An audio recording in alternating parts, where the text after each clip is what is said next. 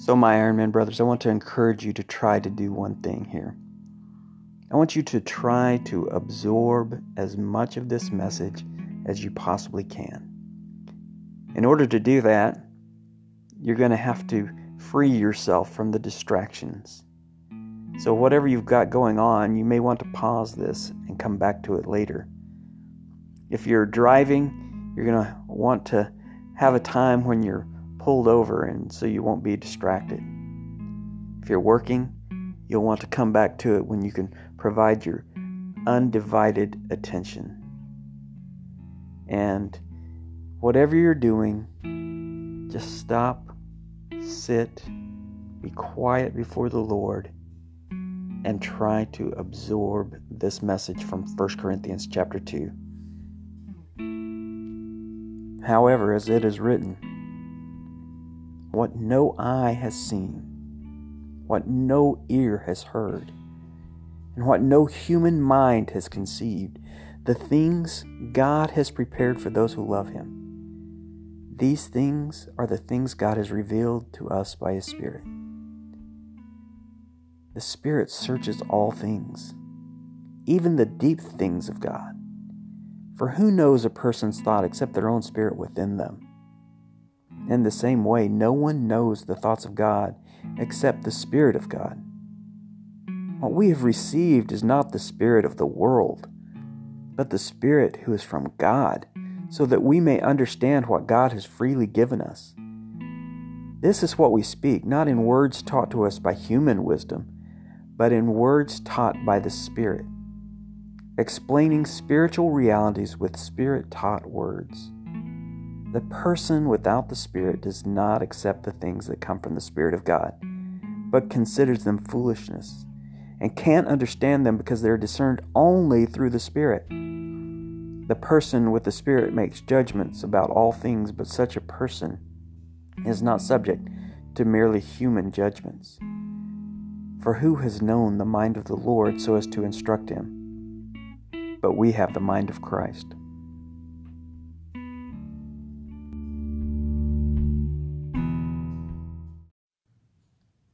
Welcome back to Iron Supplements, as we are going through the series on encountering the Spirit.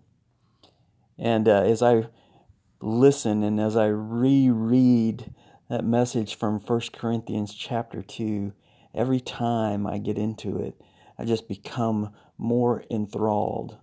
I become more in love. I become more desirous of having the Spirit in my life, to having that connection with the Spirit. And recognize what we've been looking at is so important, how much we need the Spirit. The Spirit is the only connection we have to a totally spiritual God. That the only vehicle God has left for us to connect to Him is the Holy Spirit. And God promised that we're filled with the Holy Spirit. We have to realize that the Spirit will only fill us to the extent that we allow ourselves to be filled. And so we have to really start to prepare our hearts to accept the Spirit.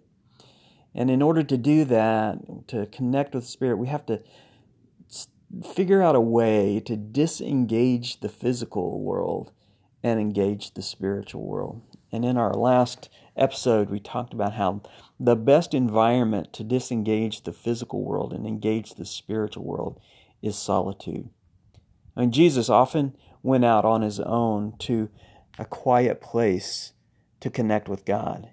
And we especially see this in times where He has been pressed in upon by the crowds, and He just needs to disengage from what is going on from the world and re-engage with the power of God. And I think that that's one thing that's missing in our walk. Oftentimes we don't disengage from the world. We don't take time to turn off our devices and just sit quietly before the Lord. And so we're going to continue on today with what do we do to engage the Spirit. And today we're going to talk about a paradigm shift, a different way of thinking, how we have to transform our mind. And so, brothers, today on Iron Supplements, how to connect with the Spirit by embracing the spiritual.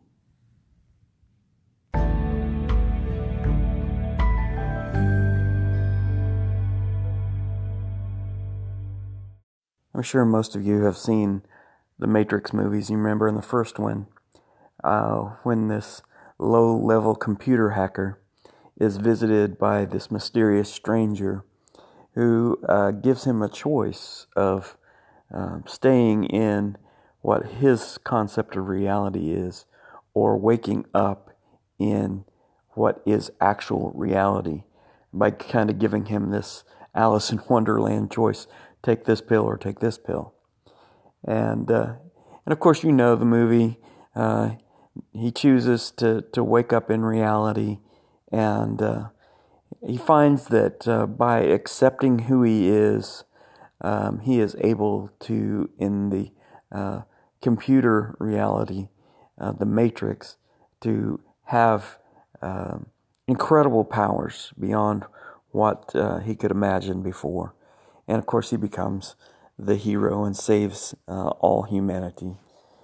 And the thing about that is there are so many movies out there where the concept of the world that we're living in is not reality is played out. And The Matrix is one of those that happens in.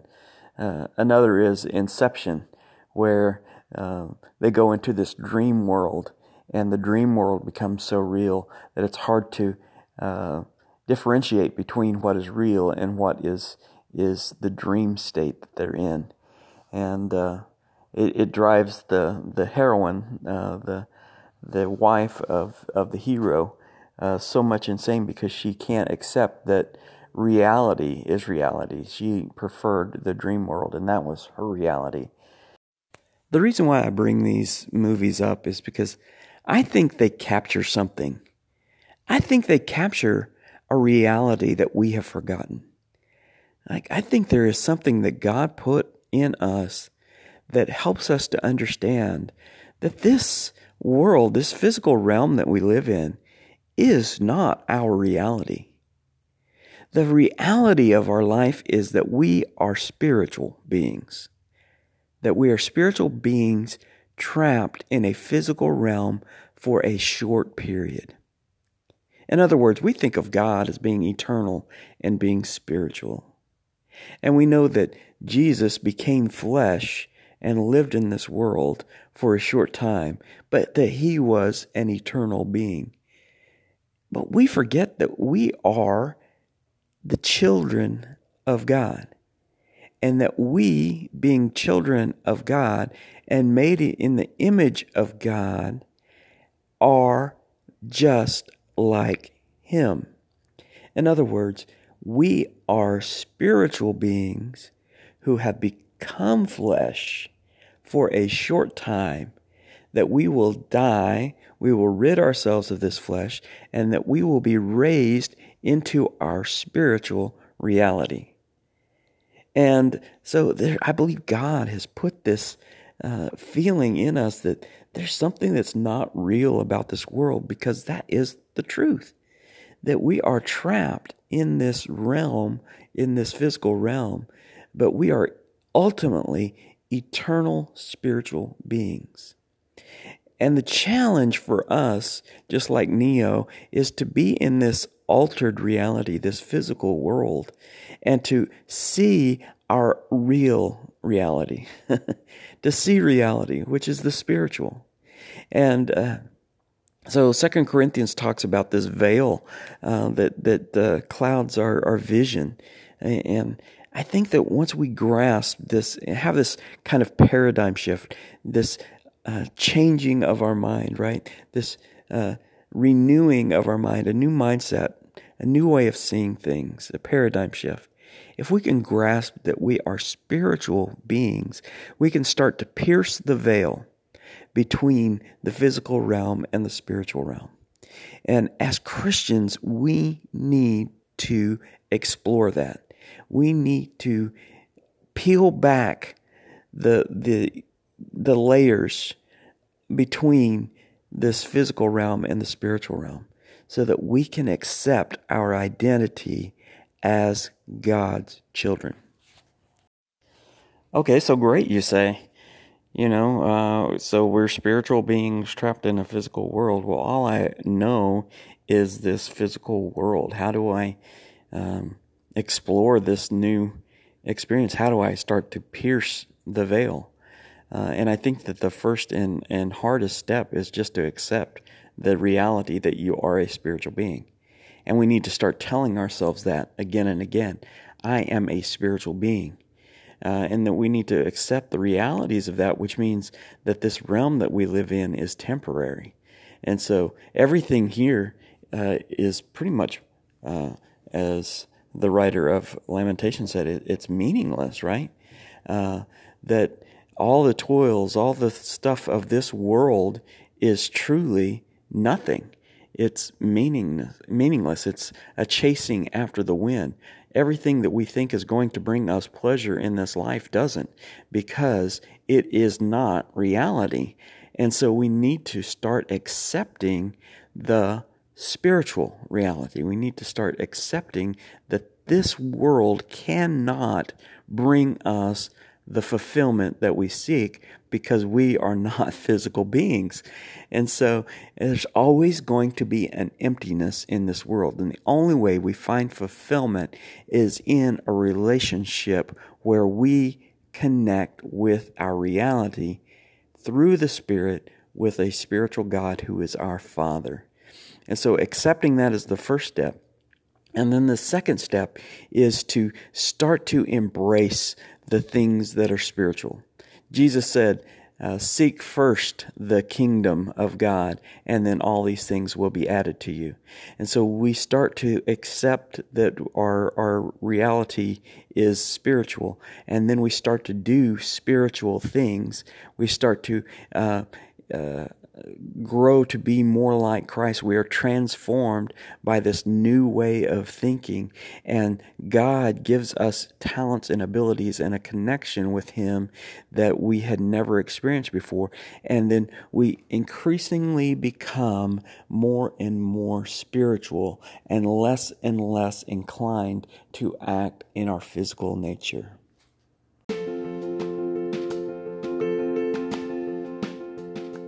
So it was a little over 3 years ago, brothers, that I stumbled onto this reality. That time, well, my life was in a very dark place. My relationship with my wife was on its last legs. I was so close to losing her, losing my family, losing basically the life that I know. And it was only through counseling and through the help of some great Christian brothers that I got a chance to explore a different reality. And through that process, this truth came to me, that as I was learning how to process what is going on in my life, I connected with the Spirit in a way that I had never done before. And God, through that, revealed this reality that I am His child, that I am made in His likeness. And so that makes me like Him. And what that means is, like Jesus, who became flesh and dwelled among us for a time, and then died and was raised to eternal life, that is also our reality. As Christians, we need to see that this physical realm that we're living in is only a small part of our existence. And ultimately, this is a time for us to start to strengthen our connection with the spiritual. my dad used to say, I only have a short time on earth. And so I don't want to be in heaven and feel like a stranger. He said, I don't want that to be unfamiliar. I want to be so connected with the spiritual here in this world that that transition will be like just walking into the next day. And I didn't get that at the time. I didn't understand what he meant, but now I do. He was so far ahead of me, recognizing his spiritual reality. And if I can impress that upon you some way, if I can help you through that, to connect to that, it will change your life.